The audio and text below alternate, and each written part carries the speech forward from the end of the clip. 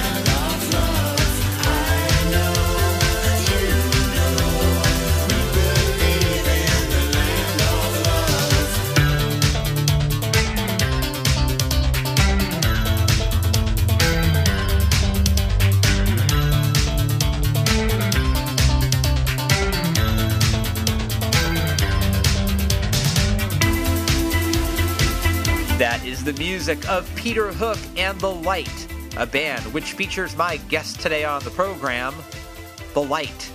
No, I'm kidding. It's Peter Hook. Peter Hook is really here today. Let me tell you a little bit about Peter Hook. Alright, let's be honest. There's nothing about Peter Hook that I can tell you that you probably don't already know. So let's just do a refresher run through his musical CV. In the late 70s, Peter Hook formed Joy Division with his childhood pal Bernard Sumner after the two friends saw the Sex Pistols play in Manchester. Joy Division put out only 2 albums, and one of those albums, the legendary Closer, was put out 2 months after the band had ceased to be, due to the suicide of singer Ian Curtis on the eve of Joy Division's debut US-Canada tour. Renamed New Order and consisting of the remaining members of Joy Division plus keyboardist Gillian Gilbert, New Order effortlessly blended jittery post-punk rhythms with dance music, and the result? Well, you know the result. They were one of the biggest bands of the 80s, spawning hits like True Faith, Love Vigilantes, The Perfect Kiss, Subculture, and Blue Monday, which, by the way, was the biggest selling 12-inch of all time. It might still be. Now, New Order dominated the 80s, but the 90s weren't too shabby. They had a #1 UK hit with World in Motion in 1990, they had their biggest US hit with Regret in 1993, and they kept crushing it, putting out Get Ready in 2001, collaborating with Billy Corgan and Bobby Gillespie of Primal Scream. They were given the Godlike Genius Award at the 2005 NME Awards, and they got nominated for a Grammy in 2006 for Guilt is a Useless Emotion. Then things, how do you say it, got a bit sour, with Peter Hook leaving the band in 2007 and forming his own outfit, Peter Hook and The Light, a band which featured his son Jack and, much to his fans' delight, revisited the Joy Division and New Order songbooks. As for his split with New Order and his boyhood pal Bernard, well, we don't have time to go over the legal end of that dissolution, so let's just say this. If you're hoping for a reunion, you're wasting all your good hope energy. Not going to happen. Over the course of his winning career, Peter Hook has worked with Gorillaz, the Stone Roses, and Perry Farrell. He toured with the Durutti Column, put out albums with Revenge and Monaco, and wrote one of the best music books ever, Substance, Inside New Order. If you haven't read it, read it. It's amazing. Now, all that I just told you, it's a partial list. Actually, it's kind of a partial list. Because when it comes to Peter Hook, there's a lot of ground to cover. But what I gave you is just the basics. Do a deeper dive after you hear the show. The guy is a titan. As a bassist, he plays with an authoritative blend of prowl and sting. And frankly, he's one of the all-time greats. So let's get to it. Here's me and Peter Hook having a conversation. Right here on Stereo Embers, the podcast.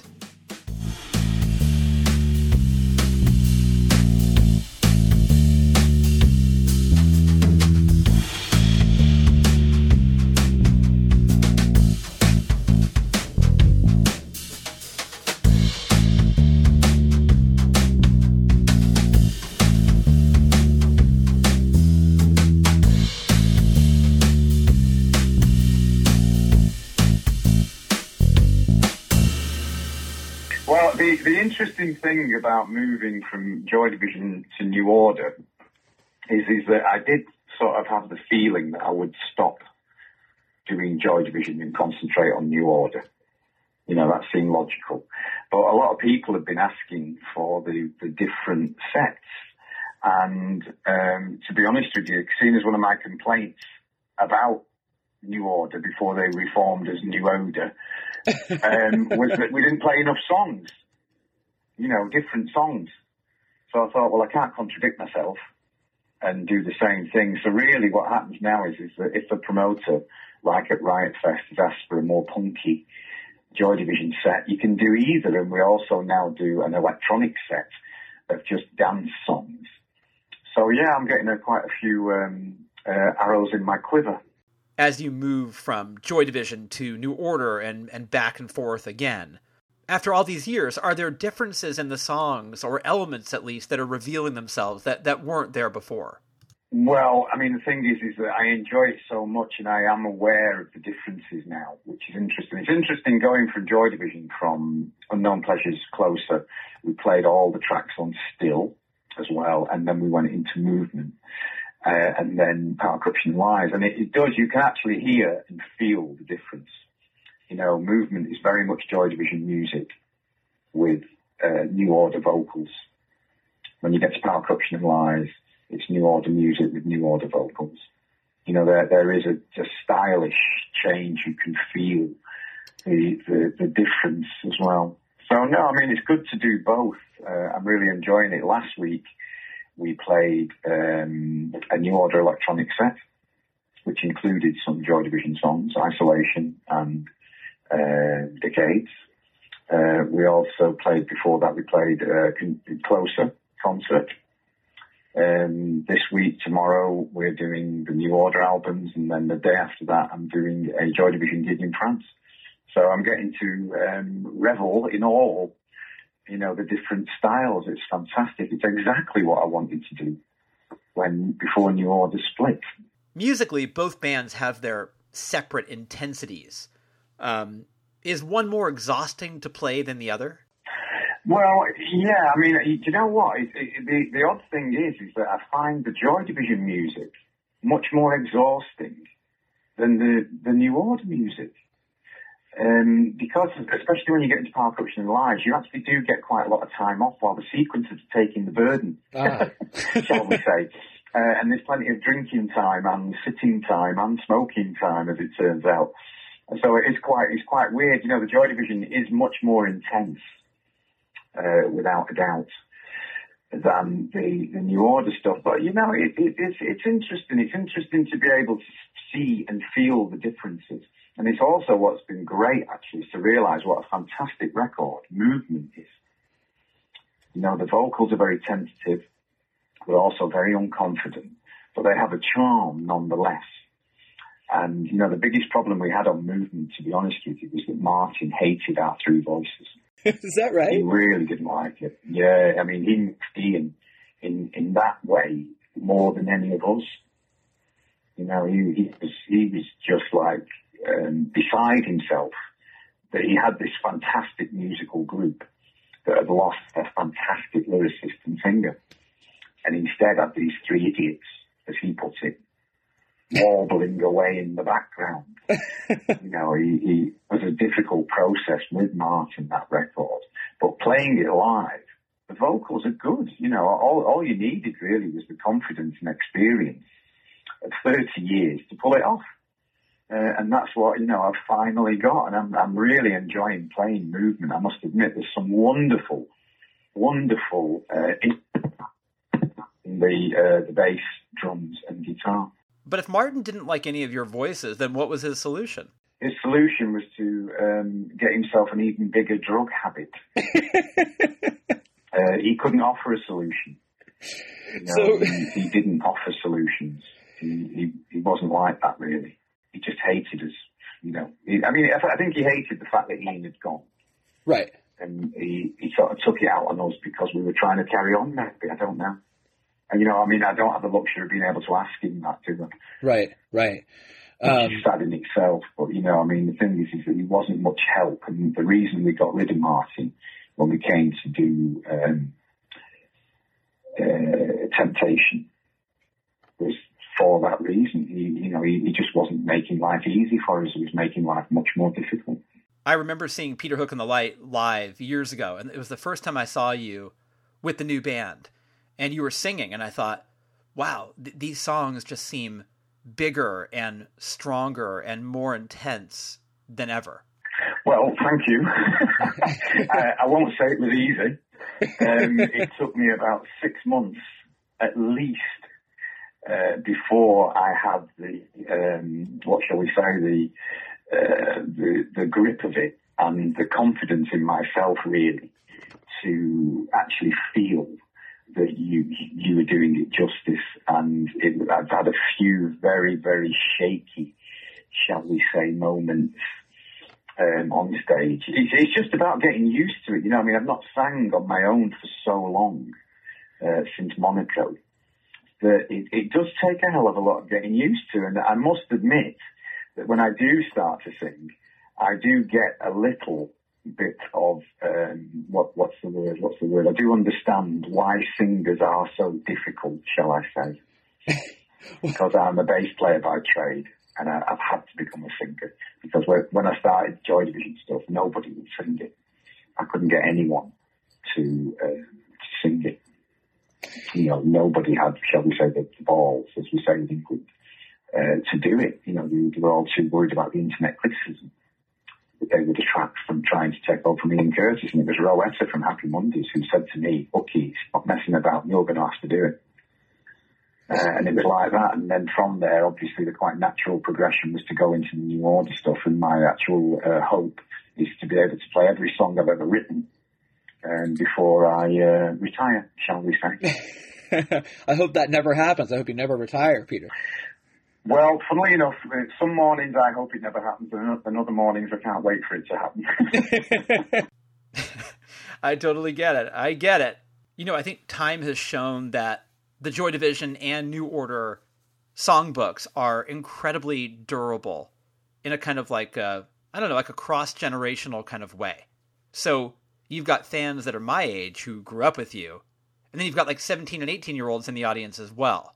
To be honest with you, they're actually younger. They're even younger, wow. Than that. Yeah. I've had 9-year-old, 10-year-old, 11, 12-year-old kids all coming to see you. Most of it the parents, obviously. That have got into the music through their parents. And I must admit, I thought like you that when we started playing the Joy Division stuff, I did feel that the audience would be full of fat old blokes like me. That was not true, there's a hell of a lot of youngsters there that are hearing it for the first time, that are happy to hear it for the first time. And I think that was what gave me the idea of playing the record, you see, because most young people, when they come to listen to your music, they only listen to the record. There's very little of Joy Division live. And in a funny way, I suppose there's actually quite a little of New Order live as well. So, from Movement, from the early period. So you are actually giving them, shall we say, a much more polished version. New Order in 1980, 81 and 82 that I've been looking at, my God, we were so shaky. You wouldn't even say that 3 of them were in Joy Division. Joy Division were a much stronger band. It's fairly obvious, really, how much we were shaken to the core by Ian's death. Because you look like you're just beginning. You wouldn't look at those 3 players in New Order and go, "Oh my God," they were in Joy Division. No. We were so shaky live. And it really gave you confidence, a battery. The records were good, but live, you were really learning right from the bottom again. Is that something that you guys realized at the time, or not so much? No, I don't. I think that we were all desperate to carry on, without a shadow of a doubt.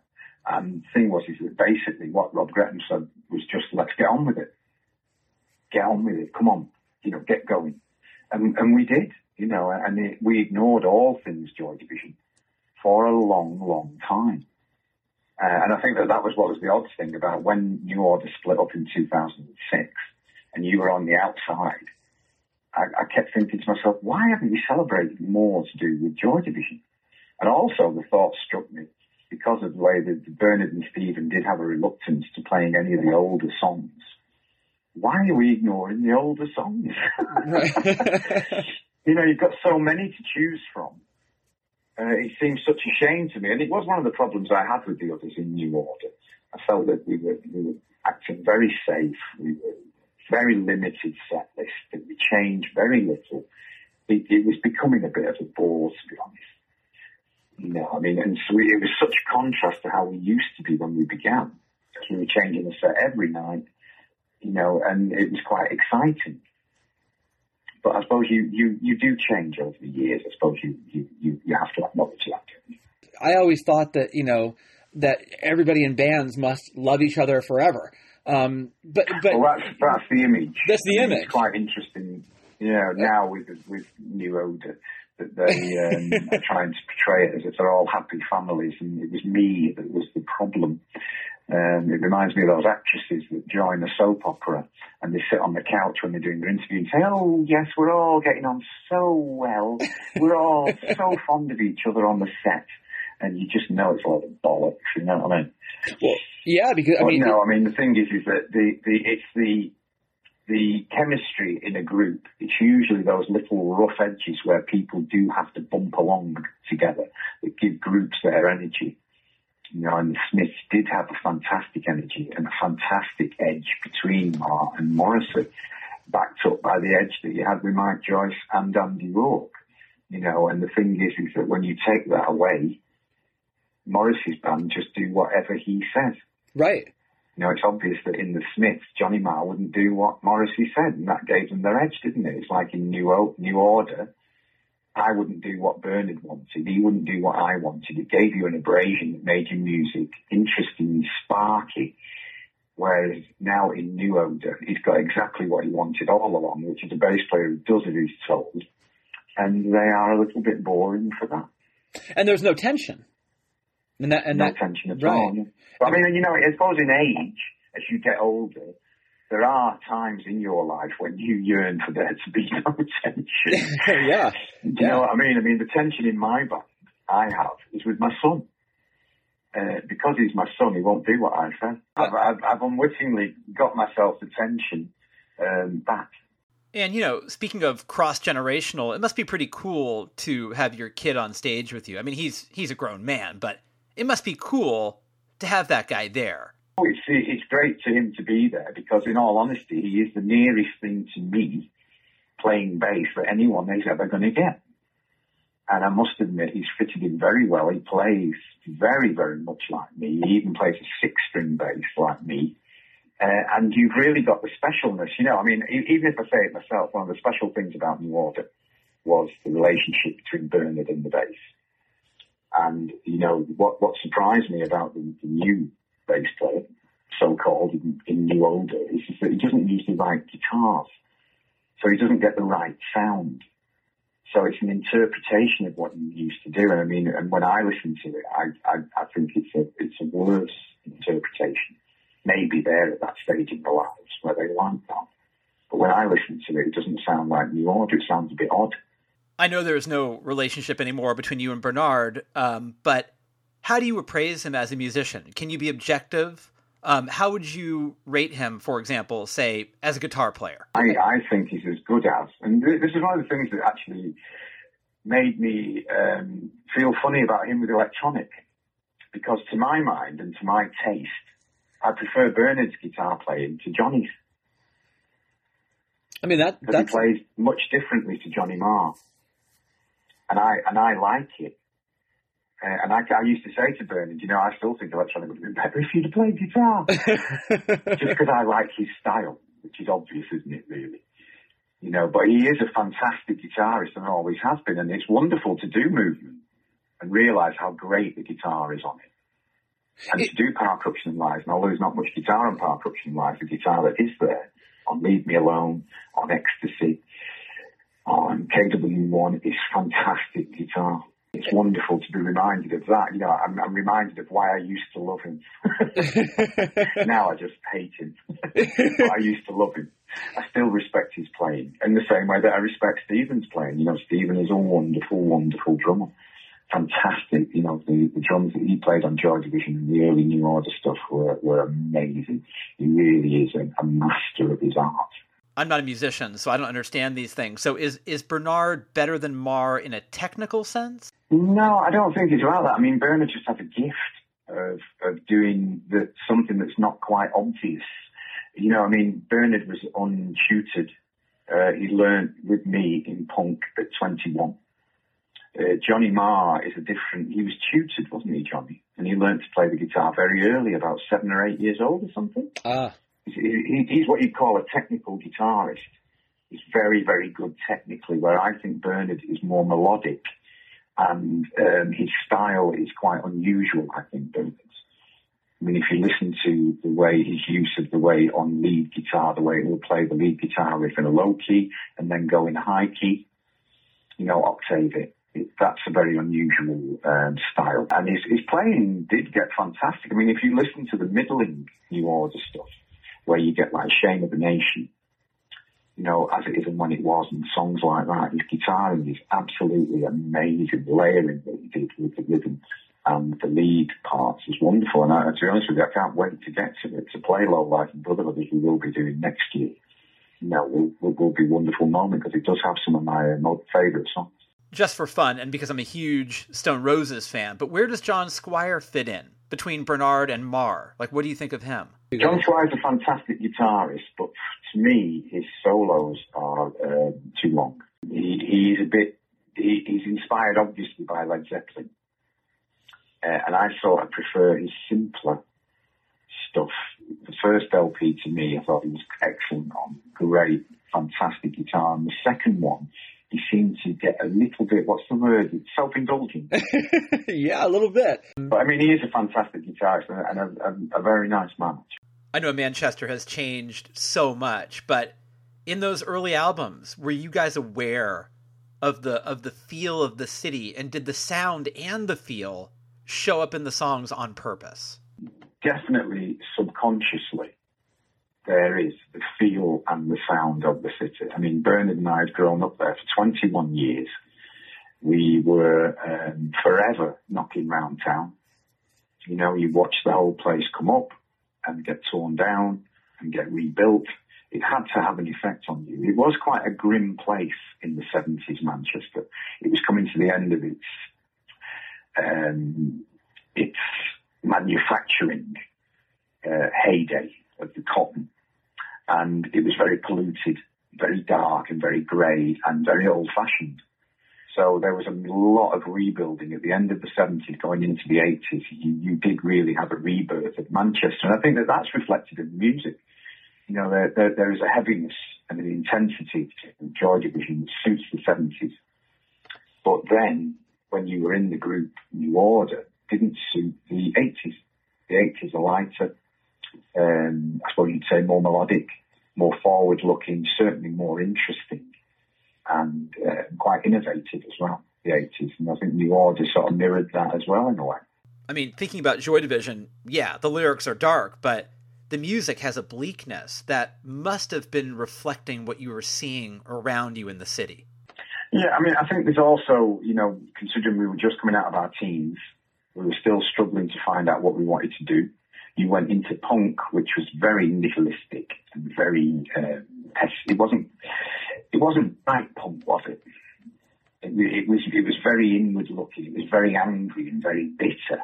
And it was all about getting rid of everything round it, and just, it was a bit me punk. And I think that you did get drawn into that anger that you felt at the world that everybody feels, I think, as they're in the teens struggling to find out what they want to do next.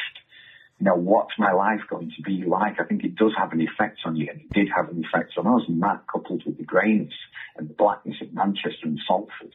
I think, you know, you created the perfect soundtrack for the city with Joy Division, without a doubt.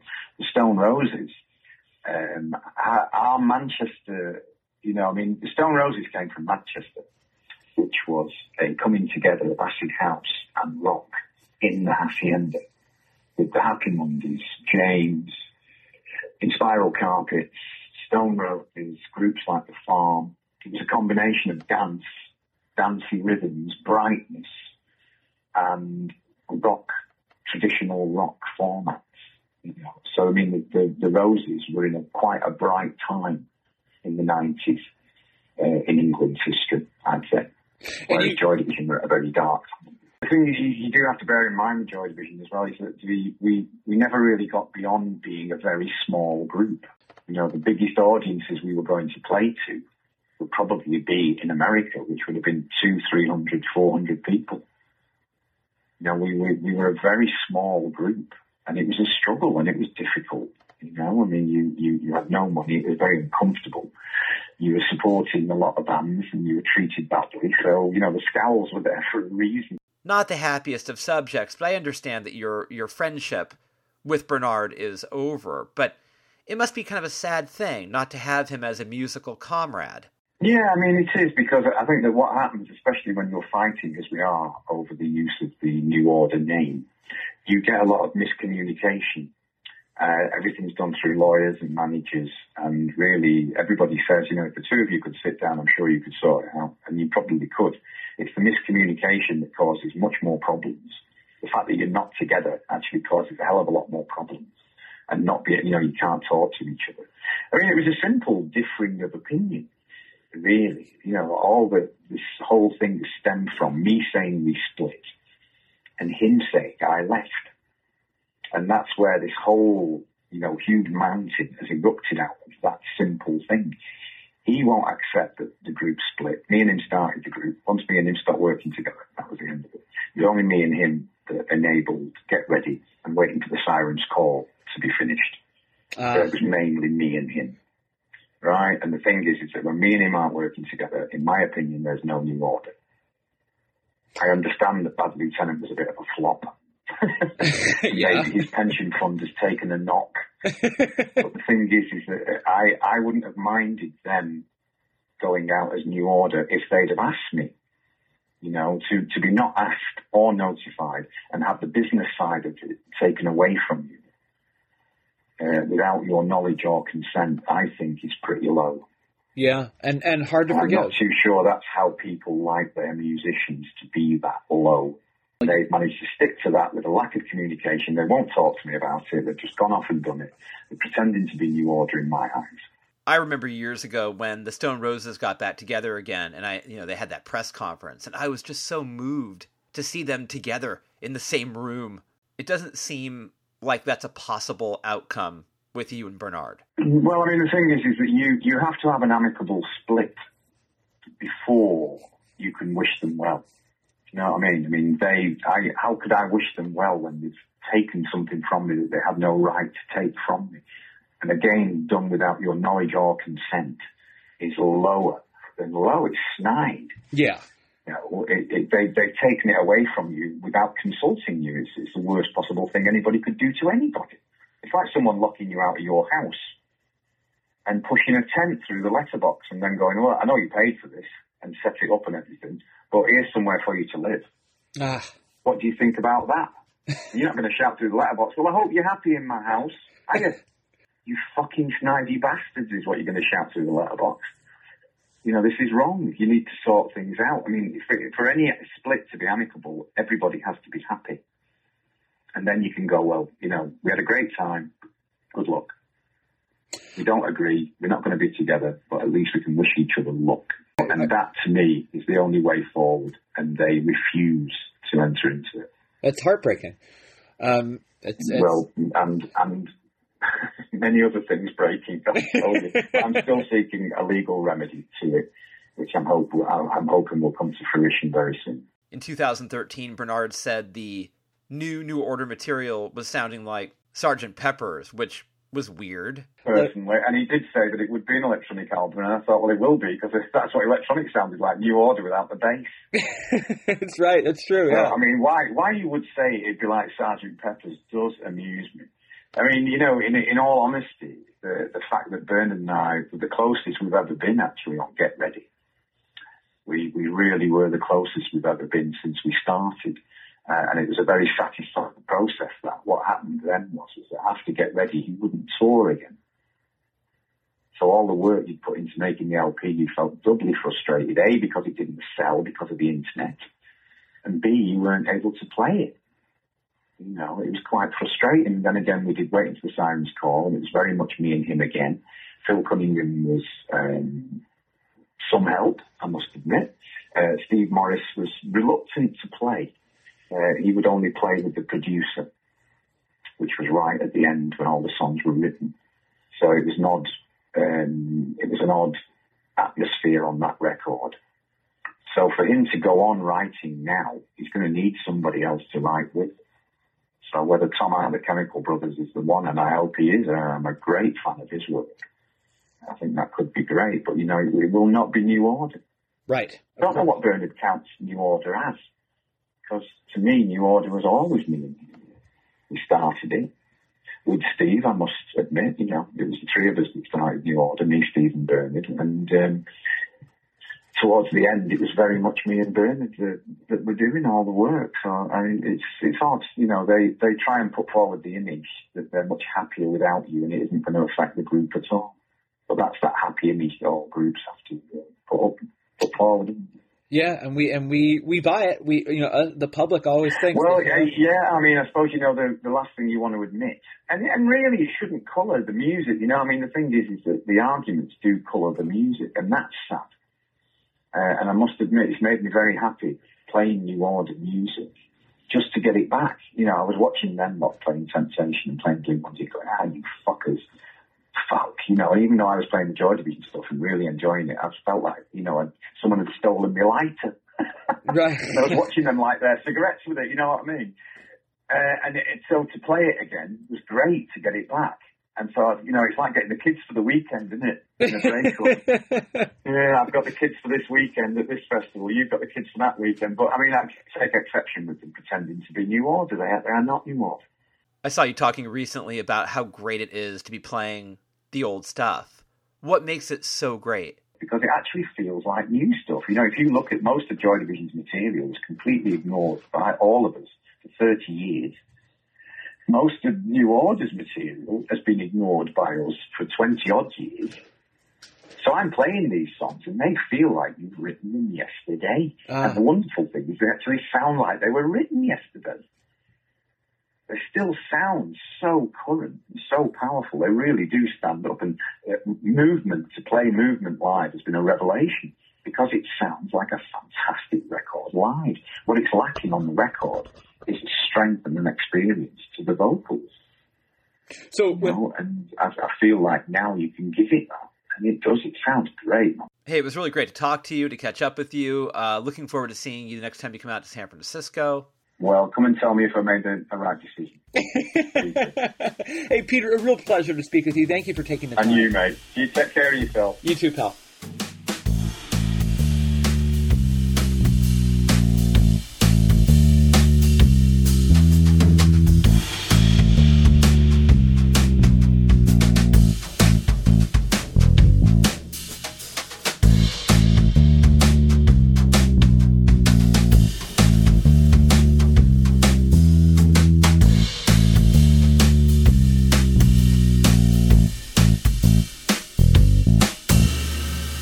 Well, there you go. Peter Hook, a fabulous guy, fabulous player, and, I don't mind saying, an icon. Yeah, people throw that word around a lot, like I was telling you at the top of the show. I think to be an icon, you got to be over 40. This thing where, like, they're declaring certain people, I'm not going to name names. It's like, so-and-so is a fashion icon. And I'm like, they're 19. So-and-so is a musical icon. He's 22.